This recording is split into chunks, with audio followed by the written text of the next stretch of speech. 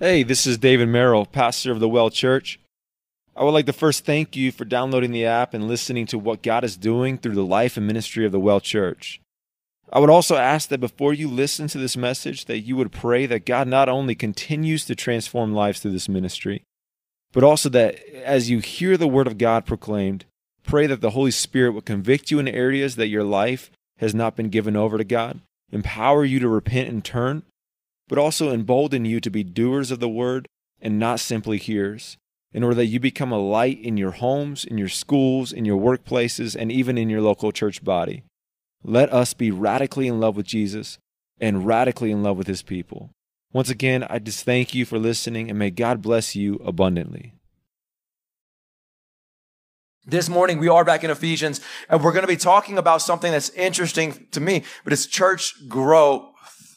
Now, what's crazy about church growth is it's very popular. There's this movement, the church growth movement that's taking place right now with the mega church and the bigger churches. And everybody has kind of this goal, this hope to be this next church, this mega church. They have their conferences, right? There's conferences you could go to learn the proper protocol, the proper methods to get the church to be bigger. You know, there's books. Like I've been to a couple of the conferences and you know, they just kind of teach you all these different things, like how to basically model your church like McDonald's and you know, this is your advertisement structure and these kind of things because it works and it's effective. And then you have books that talk about it. And then actually every week, it's pretty much every week I get an email in my mail that says, hey, want to grow your church from 100 to 1,000 in 3 months?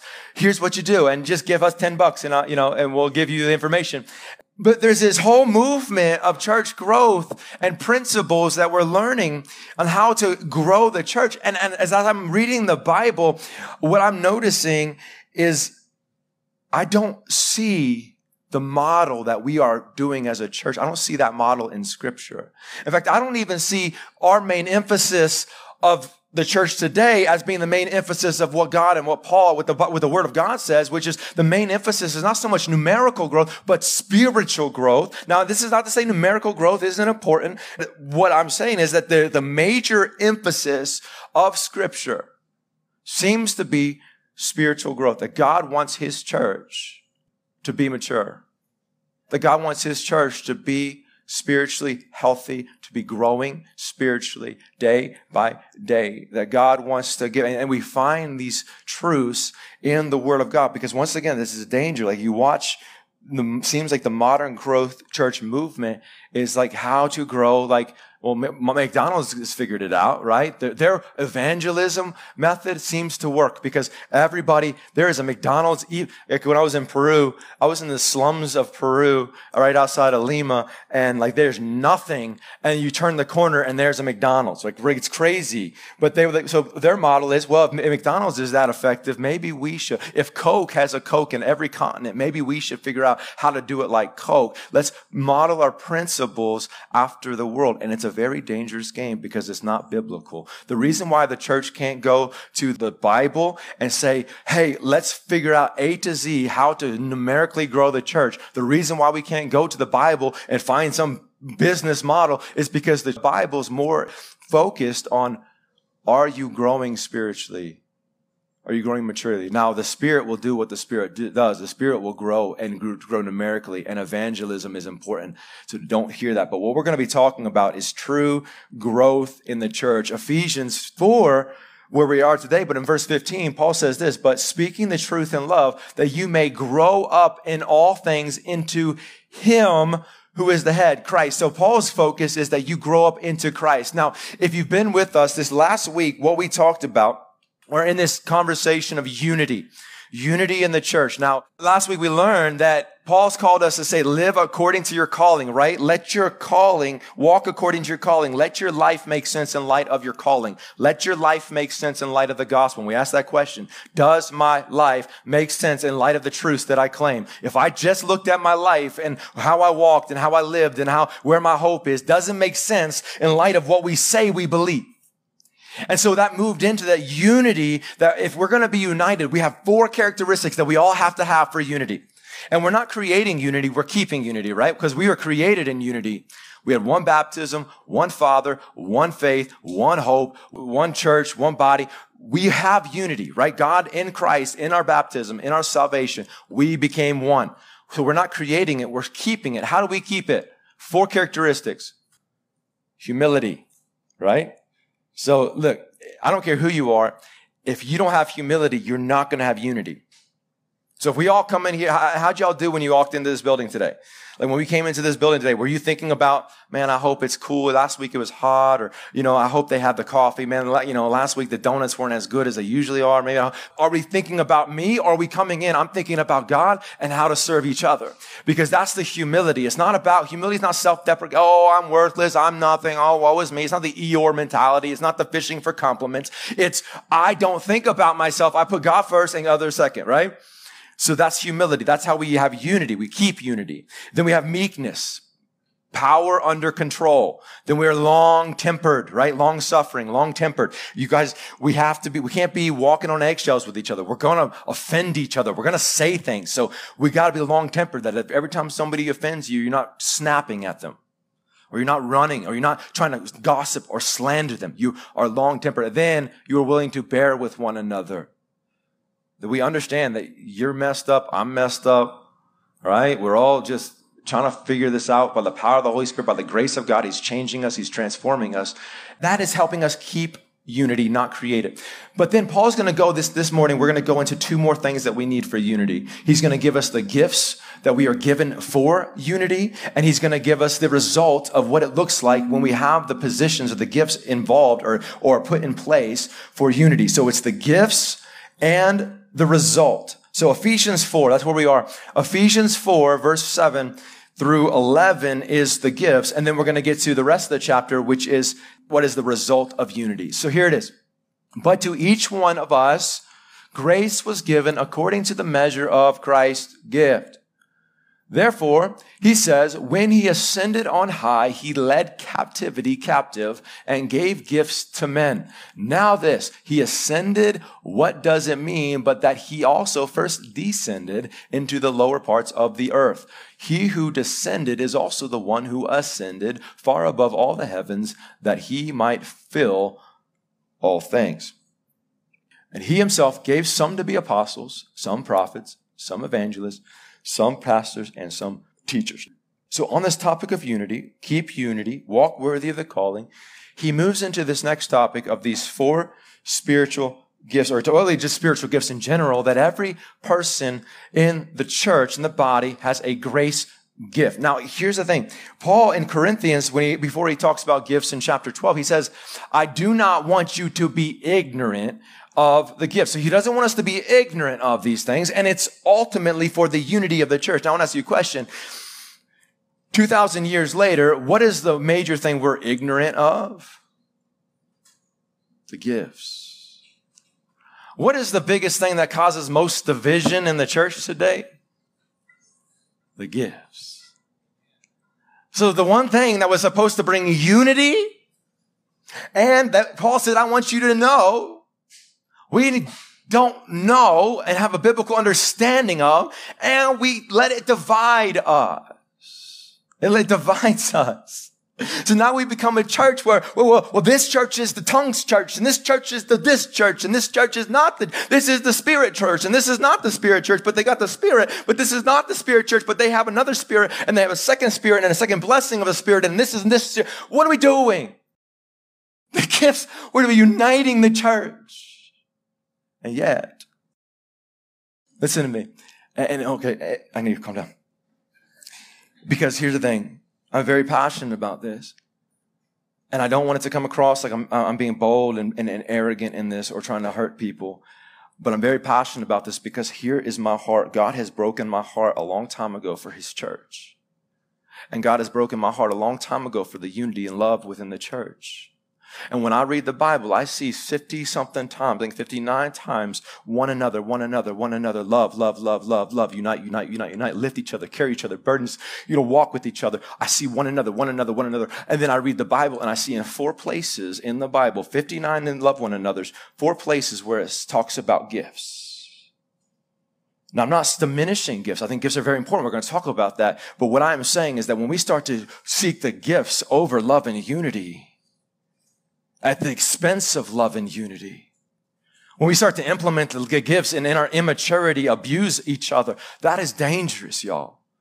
You're taking a jackhammer to the church and it's very toxic. In fact, even in places where the Bible talks about the spiritual gifts, it is always, in fact, every place you read it, love and unity are a major theme within the talking about the gifts. Love, unity, love, unity. Paul comes after this whole thing of we are one body, but this is how cool God is. He says we're one body, one, and now he's going to move into diversity. This is cool because what happens is in unity, there's diversity, right?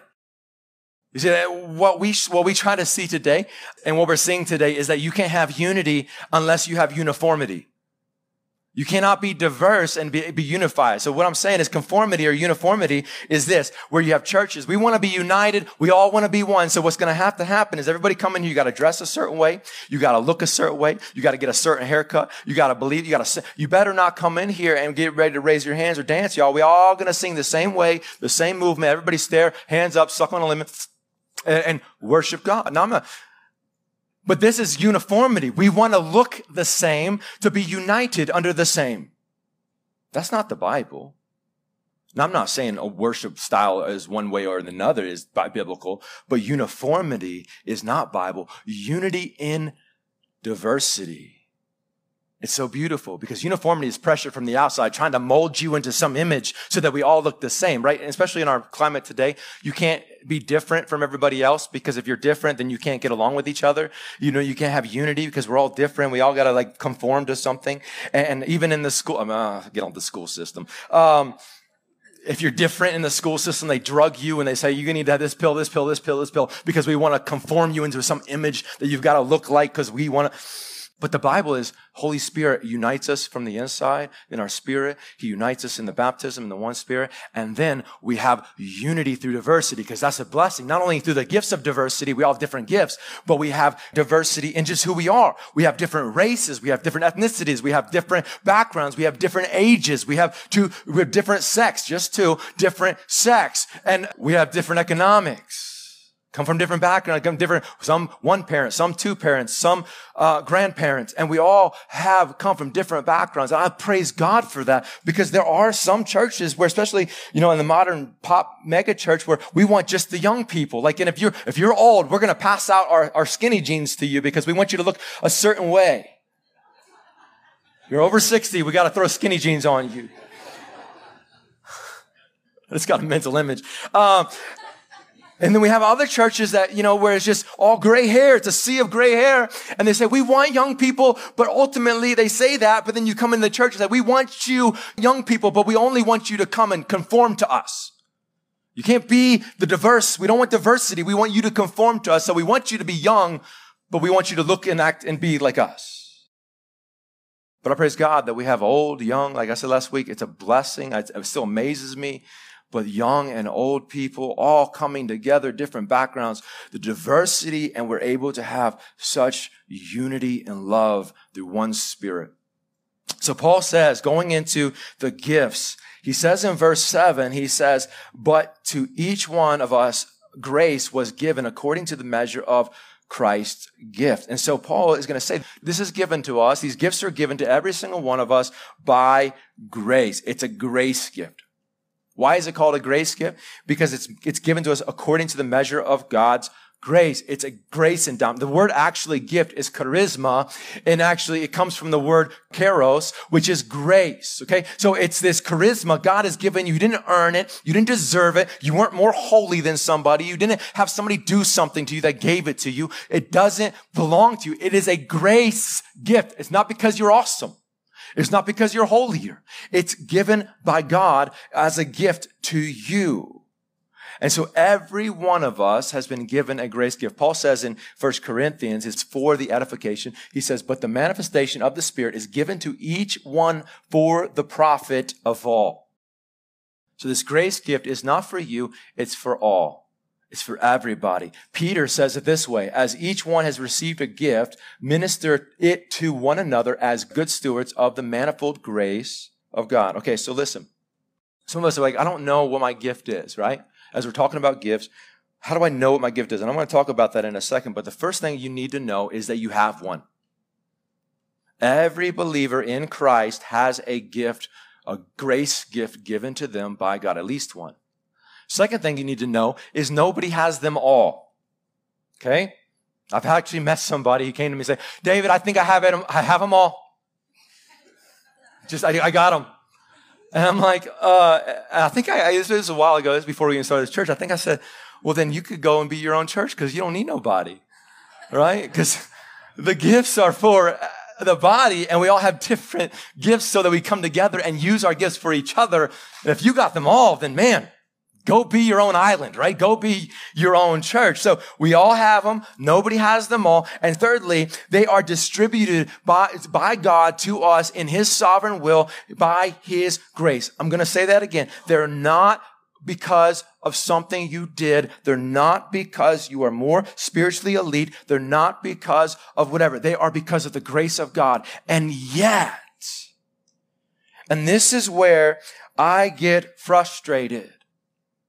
I get frustrated because when I see, and I've been a part of different movements and different churches and different backgrounds, different denominations, and I've seen the gifts used well, and I've seen them abused and distorted and almost bastardized according to our world and our new age movement and spirituality and mysticism. But when I walk into a church and when I experience a lot of times with the gifts is I see an elitism mentality. I see people who use certain gifts, and it's always the showy ones. It's always the one, and Paul addresses this too. It's the showy ones that they use them to edify themselves, to glorify themselves, to stand above, to make them feel more elite. And it makes me enraged because what I see is the abuse of these gifts cause other people's faith to be crumbled and shattered and broken and disunified in the church, which is completely contrary to what I see in the scriptures. You see, what we see with God says these are for the building up, the edification. They're God's sovereign gifts to the body. And so they're for the building, the love of God. You see, and therefore it's for all people. Your gift is not for you. It's not to edify you. It's not to glorify you. It's for all people. This week I had two incidences where this happened. We were going to the beach and we're trying to clear out our fridge. We're trying to clear out our fridge. And so we like eating all of our leftovers. And, the other night I give like Octavia and Ian like the stale chicken nuggets, Judah and Ian, like the stale chicken, cause they're babies. They don't care. And so they get the stale chicken nuggets and like the halfway ripe, rotten, broccoli. And, we don't waste food. I mean, it's salad, so it really is not food, but, it fills them up so they don't eat the good stuff. But we had a bowl of spaghetti in the fridge, right? And now my family is me, right? Like we are meat and potatoes, meat and carbs, okay? If we have to eat greens, it's usually on meat or carbs. And so Octavia sees this big bowl of spaghetti and she says, Daddy, I want the spaghetti tonight. Can I have the spaghetti? And everybody wants the spaghetti, right? We're going to fight over the spaghetti. It's like, and so we give her this spaghetti, this big bowl of spaghetti. And it's enough. I mean, it's really enough for like 3 of us, but she wanted it all. And, she could share it with her family. She's my child. But she goes and she takes this spaghetti. She's so excited about the spaghetti, this gift from her father.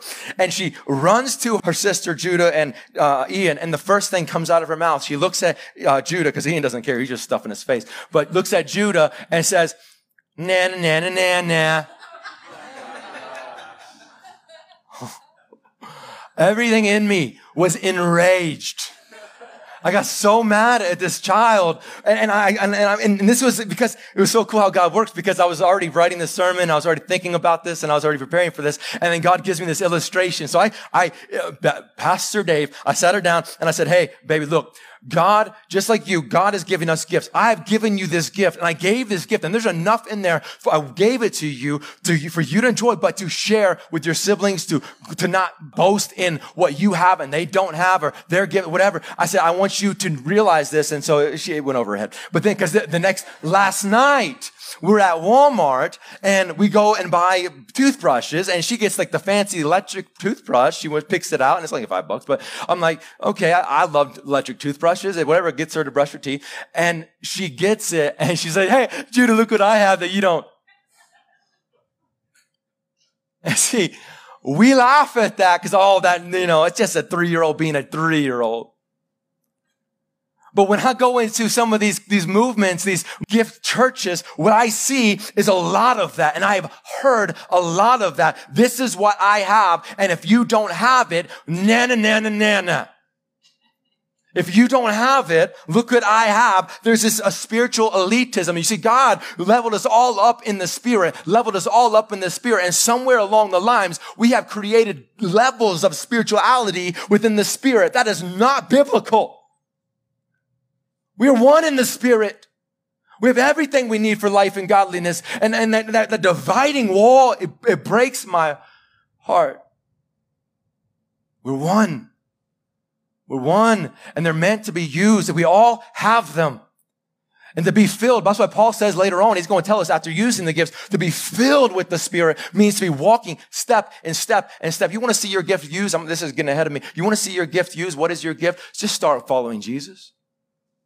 Start following God, because I'm sick of people saying, I've got a gift, and just speaking it out and just speaking it out. And meanwhile, they're walking in sin. They're walking in brokenness. Their life is falling apart. Everything's wrong. But I've got a gift that I'm going to beat over somebody's head. But you know what? It's okay. I know you may not speak in tongues, but your life, you got the fruit of the Spirit, but I've got the tongues.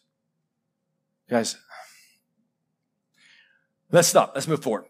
Paul then goes on, and what he's going to do, this is interesting, because every time you see in the Bible where the apostles are teaching new truths or teaching truths that are deep or that are part of the church, that are for the edification or for the mystery, they always go back to the Old Testament. Why? Because it's got to show that this is not some new thing that God's doing, random thing, that it's always been rooted in the Bible. So Paul goes back to Psalms 68. In Psalm 68, he says this. He says, therefore he says, when he ascended on high, he led captivity captive and gave gifts to men. Then he goes into this parenthetical statement in parentheses. Now this, he ascended, what does it mean? But that he also first descended into the lower parts of the earth. He who descended is also the one who ascended far above all the heavens, that he might fill all things. Now, there are two ideas of what Paul's talking about. The first idea, and I don't believe this is the case, but it's this idea of when Jesus went to Sheol, or went to hell, or Hades as we call it. He went to hell and he released the captives. Now, there's this, if you've read the Apostles' Creed, it's in there, and there's some scriptures that talk about this, but what this is, and we talk about this in depth through our End Time series. Go back and listen to it. I don't have time to do this today, but there are 3 levels of hell. There's 3 compartments of hell. Now, this is not Dante's Inferno, 7 levels of hell. This is 3 compartments of hell scripturally.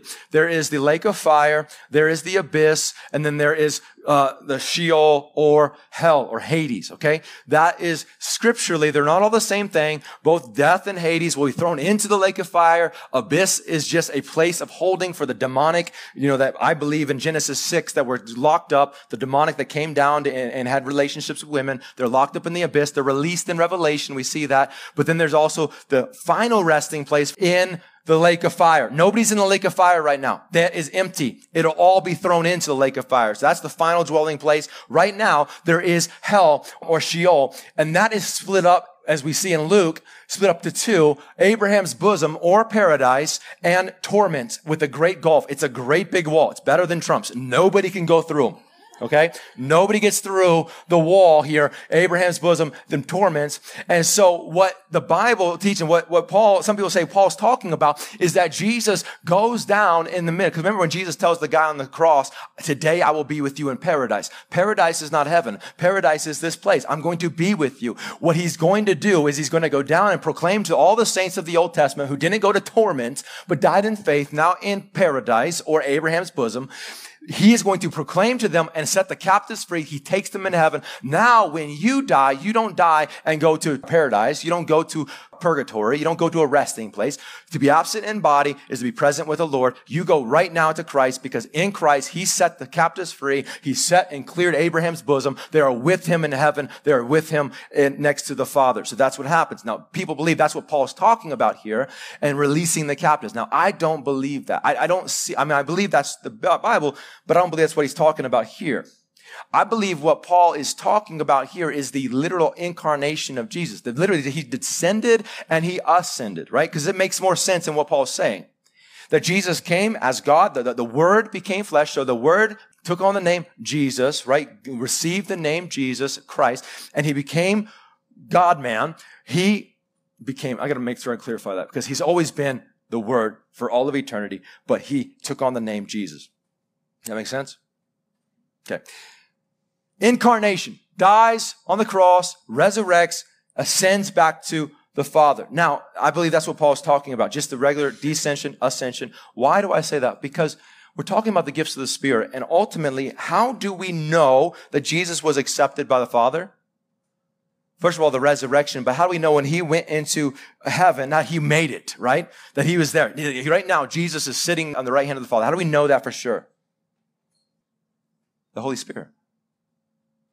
The Holy Spirit is the affirmation, the gifts of the Spirit, the falling of the Spirit is the affirmation that Jesus is now right hand of the Father. That because Jesus says, I'm going to go and I'm going to send a paraclete. I'm going to send another for you. I'm going to send a helper for you. He's going to give you all, he's going to be with you. So he's going to comfort you. He's going to walk with you, and he's going to teach you all things. And so now we have the Holy Spirit as evidence, as proof, as declaration that we now who die in Christ will live with Christ for all of eternity with him at the right hand of the Father because of the Spirit. Does that make sense?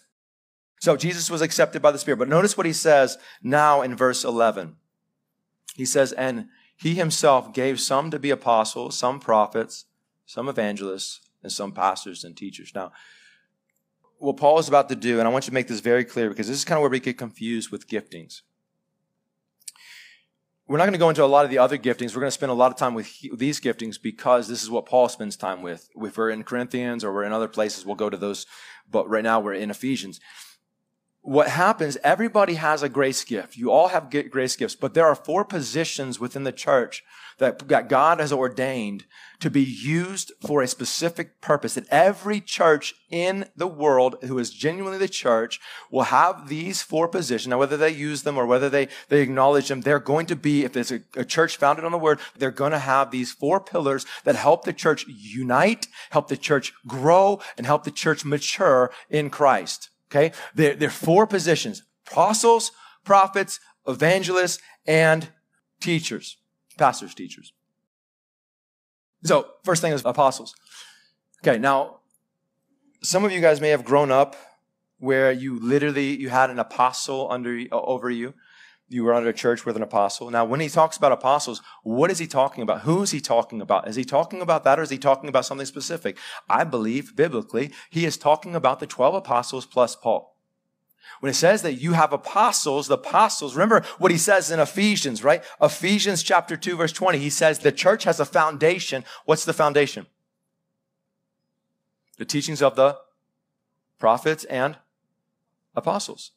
So our church has a foundation. Our foundation are the apostles and the prophets. That is our foundation. And so we build the church on foundation. Because the other question, if you start getting into this idea that there's modern day apostles, the question is, where does our authority lie? As a church, where does your authority lie? In the foundation, right? Spoken through by the Holy Spirit, spoken through by God. Our foundation, that's the authority, is the Word of God spoken through by the Holy Spirit. So if you have a modern day apostle, he has no authority. His job was to lay the foundation. Apostles' job is to lay the foundation for the church. And we're going to talk about that. But this is where we get in danger when you start talking. We have more modern day walking apostles. I'm not your authority. You guys, if you come to me and say, David, how do we do this? What do we? I'm not your authority. The Bible is your authority. I'm not your padre. I can't do nothing. I don't have any special connections to the big guy upstairs, as they say. I'm your pastor having a gift for the edification of the church. I'm not the authority. The apostle, this is where we get like Jehovah's Witnesses. They have 8 apostles up in New York who have authority over Scripture. And so they can change the Scriptures, they can mold the Scriptures, they can change the Bible. They say this is what we do, and they have 8 dudes, 8 guys running the show as apostles in New York.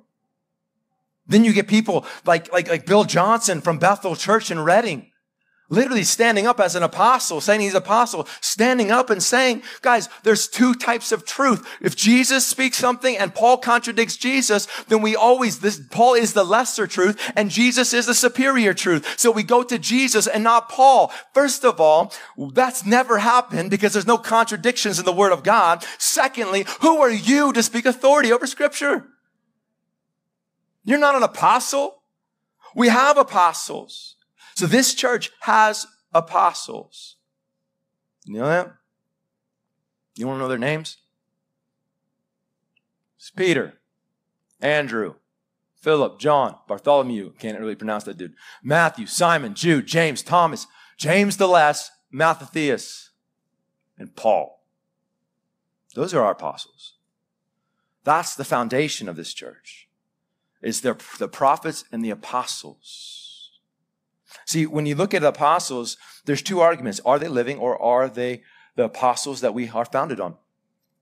Let's look at the difference. The criteria for an apostleship, biblically.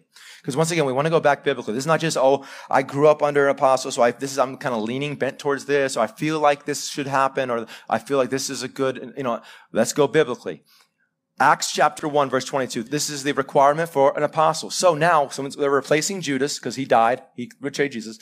So now when we must choose a replacement for Judas from among the men who were with us the entire time we were traveling with the Lord. So they're trying to figure out how to replace Judas. Here's the requirements. He says, from the time he was baptized by John until the day he was taken from us, look, whoever is chosen will join us as a witness of Jesus' resurrection. So they chose from amongst them, they chose from among the apostleship of somebody who's witnessed the resurrected Jesus, who walked with them, who saw them, and they're going out to proclaim to the world that Jesus is alive because we saw him firsthand. Paul actually confirms this when he's talking about his own apostleship in 1 Corinthians chapter 9. He says, am I not an apostle? Am I not free? Have I not seen Jesus Christ the Lord? Are you not my work in the Lord? Then he goes later on, he talking about the disciples. He says, after that, after he saw Jesus, he went to James and he went to the rest of the apostles and they affirmed his apostleship. Okay, so that's the first requirement. Then the second requirement is that they were followed by signs and wonders to distinguish them from all other holy men or cults or agnostics out there. They said, Paul is affirming this in chapter 12 of Corinthians 2. Truly, the signs of the apostles were accomplished among you with the perseverance in signs and wonders and mighty deeds. Paul says, when I was amongst you, I walked in the signs of the apostleship, the power, the authority. Everywhere Paul went, when he got shipwrecked, man, he got bit by a snake and everybody's like, oh, he's dead. God hates him. And he lived, and they're like, whoa, maybe he's God. And Paul's like, nah. And so Paul heals the whole island, right? Paul is just walking in the signs and wonders and miracles. Why? Because their message had to be affirmed. Just like Jesus, when Jesus spoke, the miracles were not for magic. The miracles were not for anything other than to edify and validate what he was preaching, that I am the way, the truth, and the life. Look, I forgive your sins. Is it easier for me to forgive your sins or raise a paraplegic off the cot? You are healed. And I'll do that in order to validate or to show you that I actually forgive your sins. Paul and the apostles did the same thing. The third requirement is that we see in Ephesians 2, the apostles received revelation and we don't. We receive illumination. There's a big difference. Listen to this. Ephesians 2, we just read it, or we talked about it, but now, therefore, you are no longer strangers and foreigners, but fellow citizens with the saints and members of the household of God, having been built on the foundations of the apostles, the prophets, Jesus Christ himself being the chief cornerstone. So the word of God, Paul is saying that we are the foundation, the apostles and the prophets, revelation from God. Now here's where the distinction is. You don't receive revelation. What is revelation? Revelation is God revealing the mysteries not made known, the mysteries made known to you. Paul receives revelation. Peter received the revelation. Daniel received the revelation, right? Elijah received the revelation. They were the mysteries revealed to God's people. So if you get a revelation, what you are saying is that what I am speaking, thus says the Lord right now, should be in the Bible for all people. Does that make sense? It's the word of God, should be scripture, canonized, it's truth, it should be for all people. That's dangerous. If you want to make that declaration, then you're going to be an anathema. But we get illumination. This is every believer gets illumination. And illumination is the word of God, mysteries made known, the mystery that Paul reveals, that Peter reveals, that James reveals, that John reveals, the mysteries. And as we're reading through the Holy Spirit, see, the Holy Spirit, the word of God is breathing and active, and it's breathing because it's written by the Spirit of God. And so if you don't have the Spirit of God, the word of God really is just words on a page. It illuminates, it comes to life through the Spirit, and the Spirit will bring to light certain things, give you the eyes to see, the ears to hear, illuminate something in Scripture, a truth of the Word of God, and you are transformed by it, you're changed by it. Your eyes are open to something, that the mystery that you may never known before, and other people may have never known before, but it's in the Word of God, through the Spirit of God, and you're just, have you guys ever had one of those moments? The illumination of the Spirit through the Word of God, through the truth, the knowledge of the Spirit. See, that's the authority of the apostles. So, do we have apostles? Yes, we do. Like I said, this church has been given that gift. We have the gift of apostles for the edification, the building of this church. They are the foundation. They are for this church. And they're for any church who is called a church, because they have to be there. The Bible says we are members of the body. And what is Ephesians says? We are founded on that. If you're not founded on that, then you're not the body. You're not the church, right? So we have the apostles. And also we'll say this, if you read the early church, Clement, Polycarp, and a lot of these early fathers, none of them were ever called apostles, okay? None of them were ever called apostles. Just a side note. Now, prophets.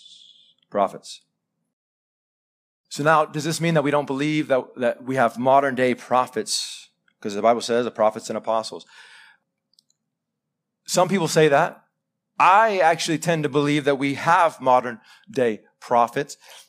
But what Paul's talking about when it comes to prophets and apostles, he's talking about prophets of the old, apostles of the new, talking about the laying down of the canonization. I believe that there's prophets today, but listen, the prophets that we see often on TV, the prophets that we see all over Facebook, the prophets that we see a lot of times in church, that actually is not biblical prophecy. Well, it is biblical prophecy. Those are the ones that got beheaded by Elijah on Mount Carmel, and the ones that were speaking false prophecy and being stoned by the temple.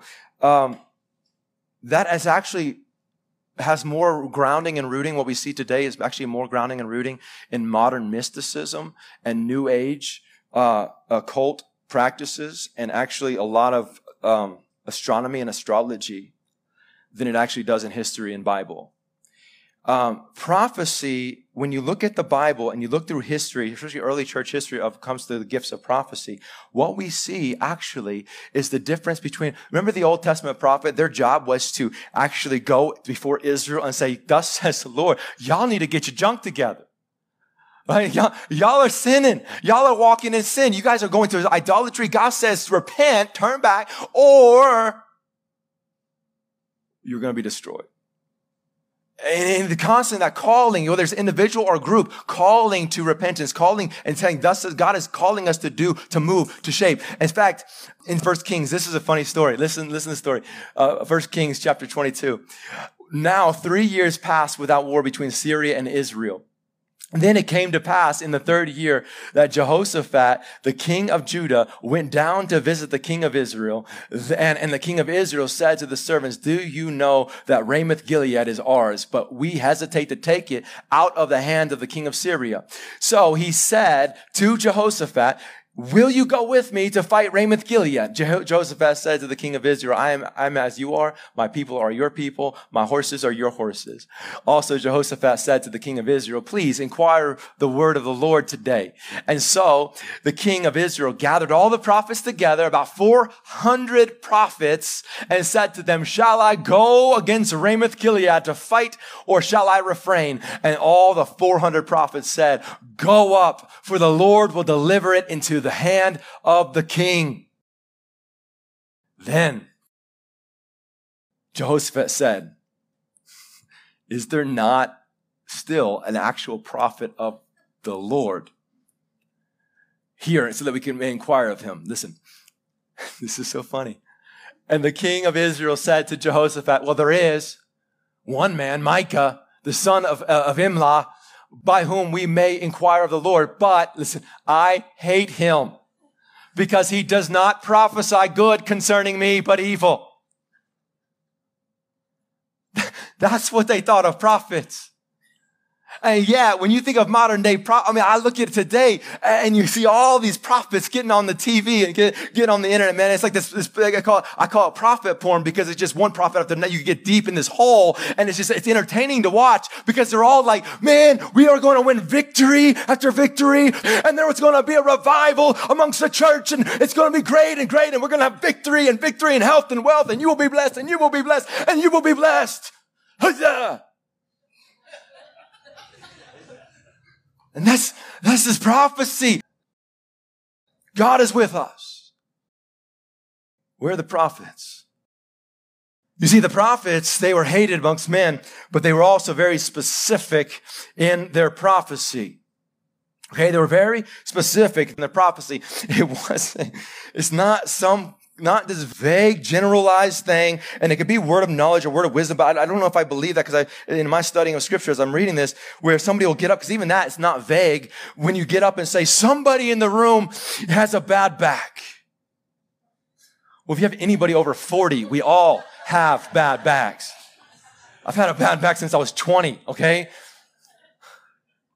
My wife calls me a baby for it. Like, it's just, but this vague, generalized, I'm like, the Old Testament, they were specific and they were accurate.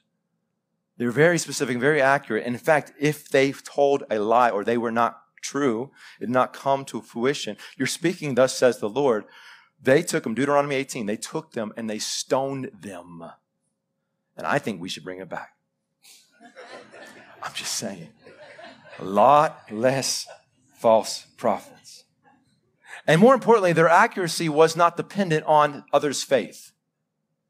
This is another big one. Well, it didn't come true because you didn't have the faith. It didn't come true because you weren't doing this. It didn't come true because you weren't fighting. It didn't come true because of whatever. No, it didn't come true because it wasn't thus says the Lord. It didn't come to fruition because God speaks and God moves. The word of God does not come back empty and void.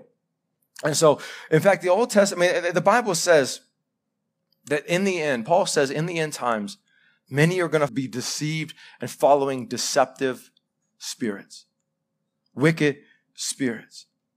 And there's another thing that we got to remember. Listen, we got to remember this.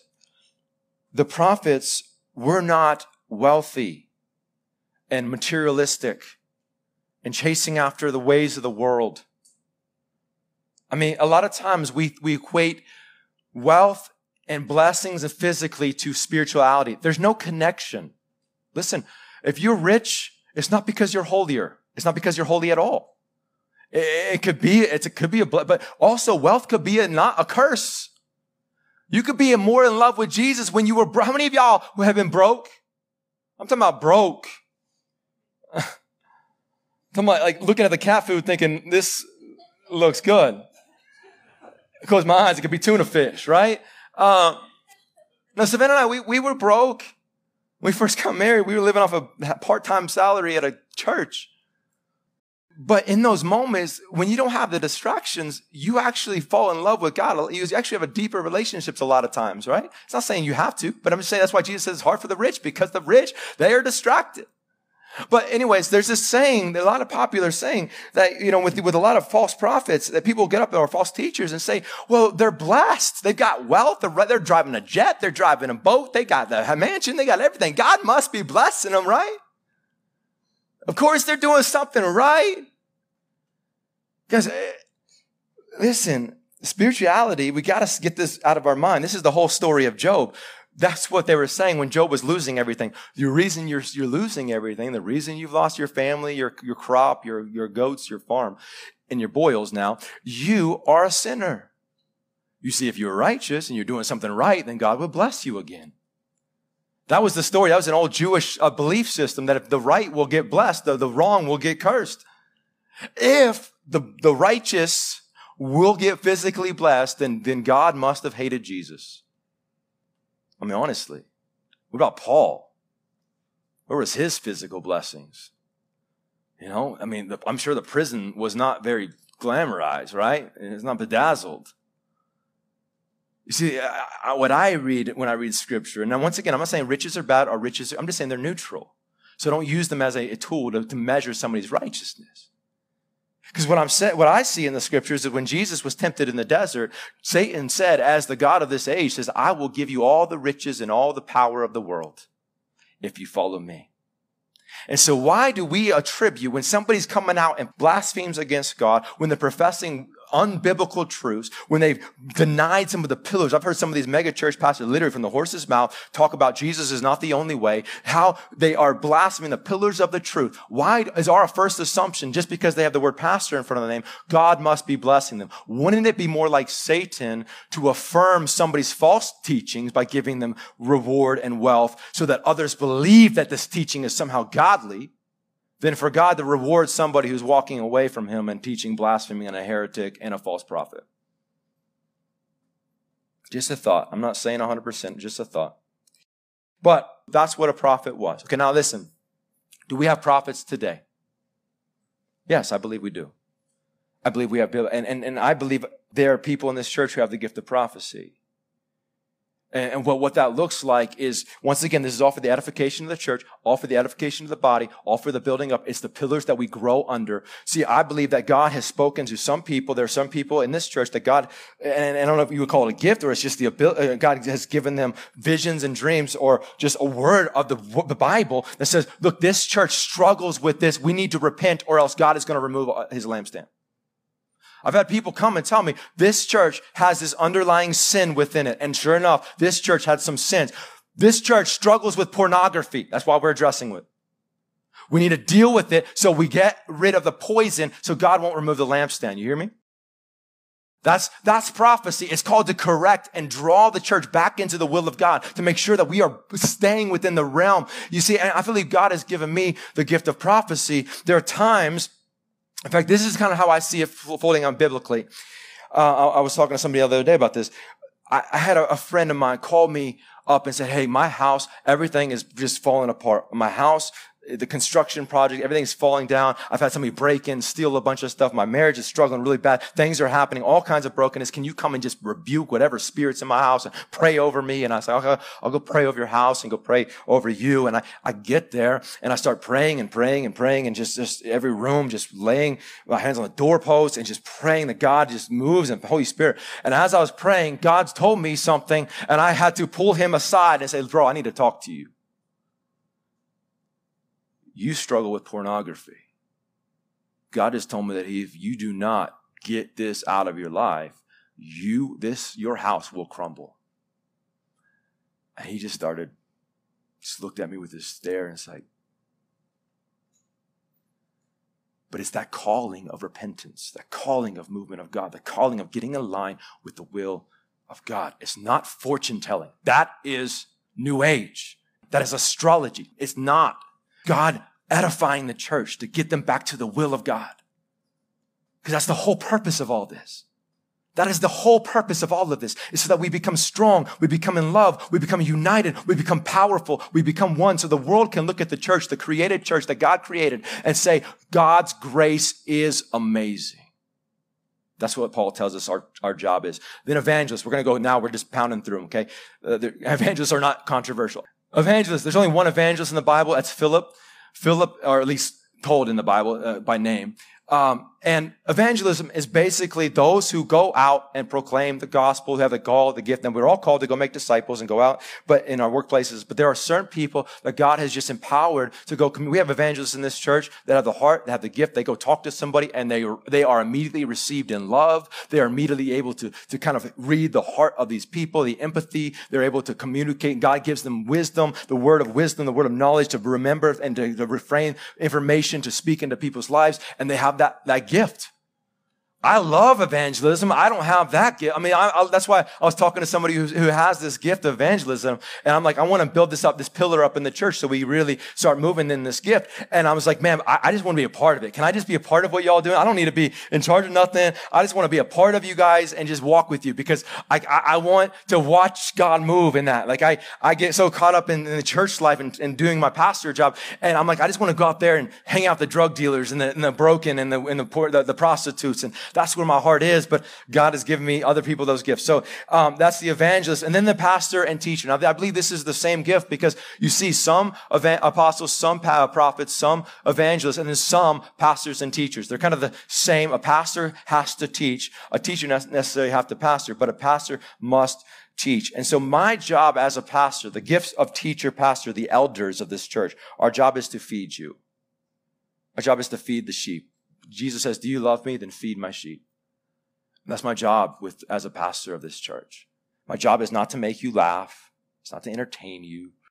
My job as a pastor is to protect you from false teachings. My job is to protect you from false prophets. My job is to teach you up in the truth and the ways of the Lord in the word of God. And then to stay. And anytime I get off of the line, out of the will of God, anytime I get out of the word of God, y'all have every right to call me on it and say, you are not being a pastor because you're not feeding us truth. You're feeding us toxin and poison. Make sense? So that's my job. So think about it this way as we move on. We're going to finish up here soon. But think about it this way. This is like the house that God has given us. We have the foundation, right? And then we have the kind of foreman who's got the architectural structures, right? These are the prophets. They have what God is saying, right? This is how God's church is to be run. This is God's, heart. This is God's. So the prophets have got the architect structure, the foreman. They're making sure everybody is doing their job. If we get off track, hey, let's get back on track. They're kind of keeping us in. And then you have the pastors and the teachers. They're kind of the construction workers. They're the ones getting their hands dirty, raising up, putting this brick here, putting this brick here. The living stones that Peter says, we're working and we're molding them. Oh, this got a little chip in it. Let's rub this out. And that's the pastor's job. But then you have the guy running to Lowe's. That's the evangelist. The evangelist is running to Lowe's and picking up more materials, right? They're going to get more material, get more bricks, get more wood for the building, for the structure. And so those 4 pillars, those 4 platforms within the church, and now the body in all your giftings can operate and grow in maturity. There's 4 places you see the gifts. Now, I'm not going to spend a lot of time. Like I said, I'm not going to spend time even reading any of these. I just want you to look at them. I'm going to have them up there for a little bit. These are the 4 places in the Bible where the gifts are talked about. So how do we know what gift we have? How do you know your gift? The first thing is, I challenge you, write these down. It's pretty easy. Romans 12, Corinthians 12, Ephesians 4, Peter 4. Read over them. Read over them and over them and over them and pray and meditate on them. Pray and meditate on them. Let God just speak through his word and just let the Spirit bathe you and illuminate. God, where are my strengths? What do you call me to do? What grace gift have you given me for the body? The second thing is to seek counsel from other wise people around you who know you, who love you, who are wise in the Lord. Don't seek counsel from an unbeliever or somebody who's just coming to the faith. Seek counsel from somebody who has wisdom in the Lord, who knows you, because they are not. I once told somebody this. Nobody is going to be shocked. Somebody who knows you, who has wisdom in the Lord, should not be shocked when you tell them that you think your gift is. Like if the person that knows you the best and is wise in Christ, if they are shocked when you tell them that your gift is, like if Savannah came to me and said, hey, babe, I think God's given me a gift of singing. Let's pray about this a little more. Christina laughed out loud. Anybody knows my wife, they're like, no, let's pray. I have the gift of, encouragement. Like I don't have the gift of encouragement. Like I don't have that. Okay. I try, but ultimately I don't, there's some people that have just encouragement. I love how people encourage me. I have to remind myself to actually thank you. It's not because I don't thank you. I love you and I thank you, but I'm always finding things wrong. That's my mind works. What's wrong? But you have people who have the gift of hospitality or something who I feel like I have the gift of hospitality, but then every time people who know you, like you're an introvert, you hate people, you always look angry. Let's continue to pray about this, okay? So your gift will not shock other people who know you, okay? They'll already see it in you. And I challenge you to encourage others, speak life into other people, into their gifts. I see this in you. I see that you have a gift of every time you pray. Man, there are people in this room, my wife, I tell her all the time, she's got the gift of prayer. When she prays, God listens. Like I'm talking about like he's like an expedite. Like I pray and God's like, okay, I'll give you like 5 years. She's prays, God help my husband stop being dumb. And it's like the next day I have a dream that God convicts me. Like it's like she's got this direct line with God. But people encourage them in that because they want to know, how can I serve the body? How can I walk in the body and edify the body? But the next thing is you got to be willing and ready and intentionally about serving the body. It's not just a gift so I could be a healer because I want to be the healer. Like, do you have a heart for people? Are you walking in humility and saying, I just want to serve people? I just want to love people. Man, I met somebody today before service, and we were talking, and I felt a lot of these gifts, but man, I felt a spirit of encouragement. I felt a spirit of wisdom. I felt a spirit of prayer. I felt all these. I don't know what it was, but I started crying because there's a gift. There's a spirit moving. So encourage each other. So real quick, what's the result of having these pillars over the church and we walking in our giftings? For the equipping of the saints, for the working of ministry, for the edifying of the body of Christ. So we already talked about this. It's for the equipping. Our gifts, these pillars, the 4 pillars, are to build, edify, to equip, to bring unity. But then he goes on, till we all come to the unity of the faith and of the knowledge of the Son of God, to a perfect man, to the measure of the stature of the fullness of Christ. So what's the point? Our job is to reach and to strengthen and to grow and to create an environment through the power of the Spirit for maturity, for growth. Once again, God's concerned with spiritual growth, not necessarily numerical. Numerical growth will happen when you make disciples, because when you make disciples, they can't help but go out and tell people about the love of Jesus. But we need to be more concerned about, are we rising up? Are we growing? Are we loving? Are we walking in the giftings? Are we walking in the Spirit in unity, in love, and in boldness, and maturing in Christ? You see, I think this is like this. Today's church, this is what we are. Like, here's my goal. Like honestly, and I used to struggle with this. My goal used to be, I want a big church. I want a big church because the mega church movement, you got to have a big church. But right now, God has just kind of left me here where, like, let's just say this is salt. You guys are like, that's rice. Okay, I get it. But let's just say it's salt. And the Bible says, Jesus says, I want you to be good salt, okay? If salt loses its saltiness, what good is it? Like, what's the point of having a room full of unsalty people? Like, now God has me such a heart for the church. And I mean, it's like breaking me. I'm actually starting to become empathetic. It's nice. But I've got such a heart for people. I want the good salt. I want a room full of people who love Jesus, who are just in fire for Jesus, who love each other, who are just so ready for unity. I want to serve you. I come in, I'm not thinking about me. I don't care about me. I care about you. What can I do to serve you? How can I wash your feet?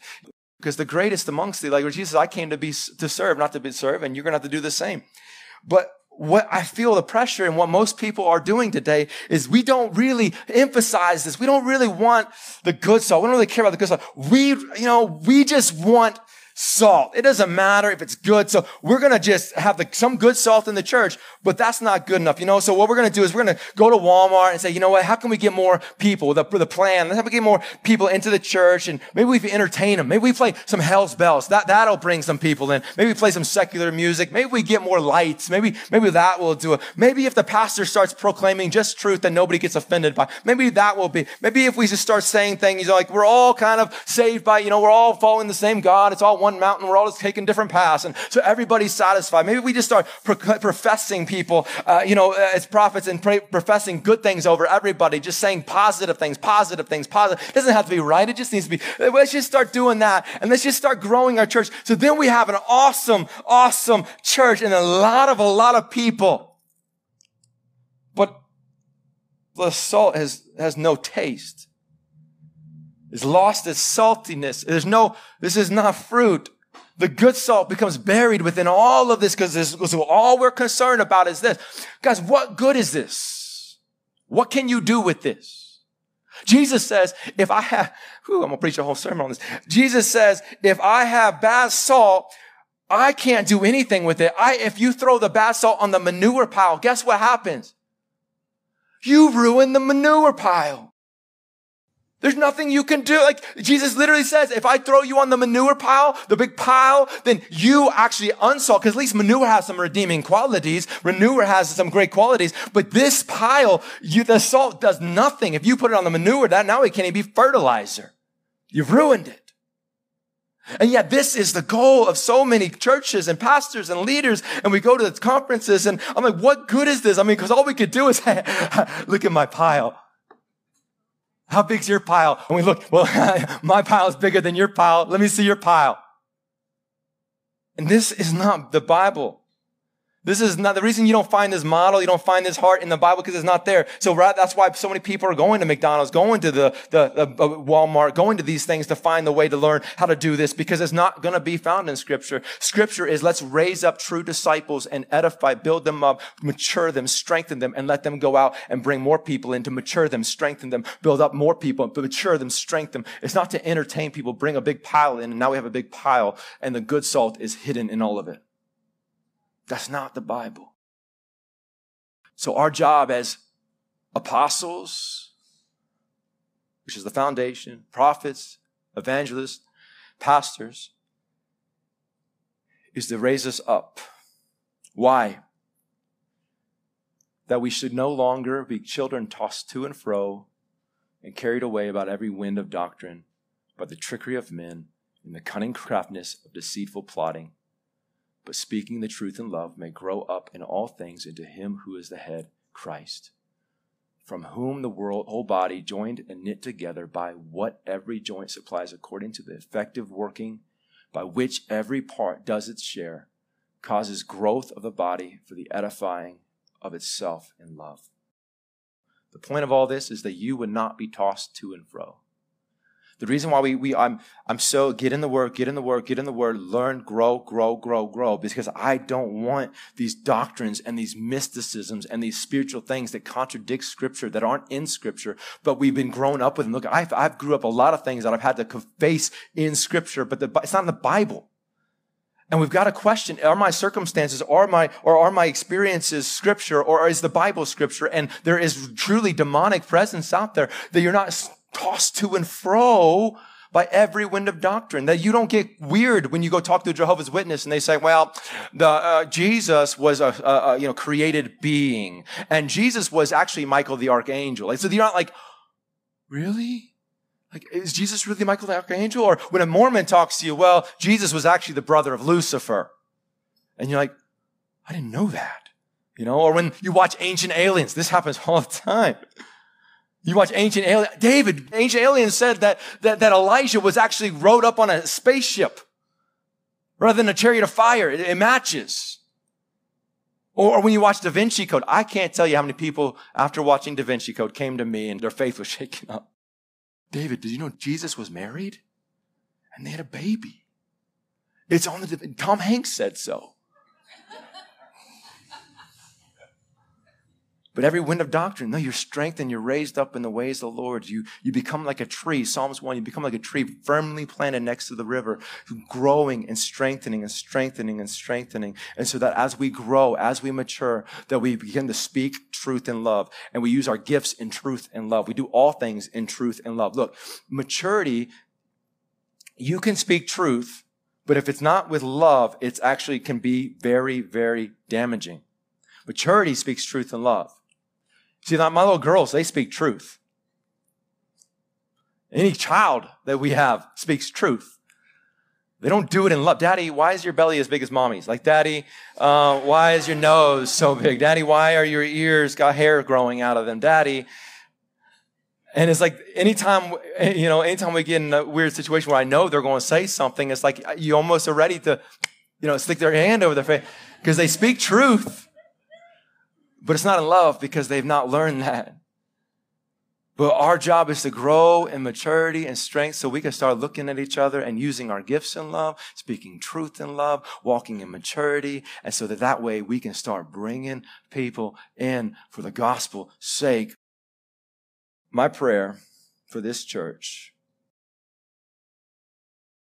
is that, first of all, we never compromise truth for unity. We never compromise truth for unity. That we never be people because we want to be united, that we start conforming. We say, well, we're just going to ignore some truth because everybody has different views or different backgrounds or different. No, we hold fast to truth.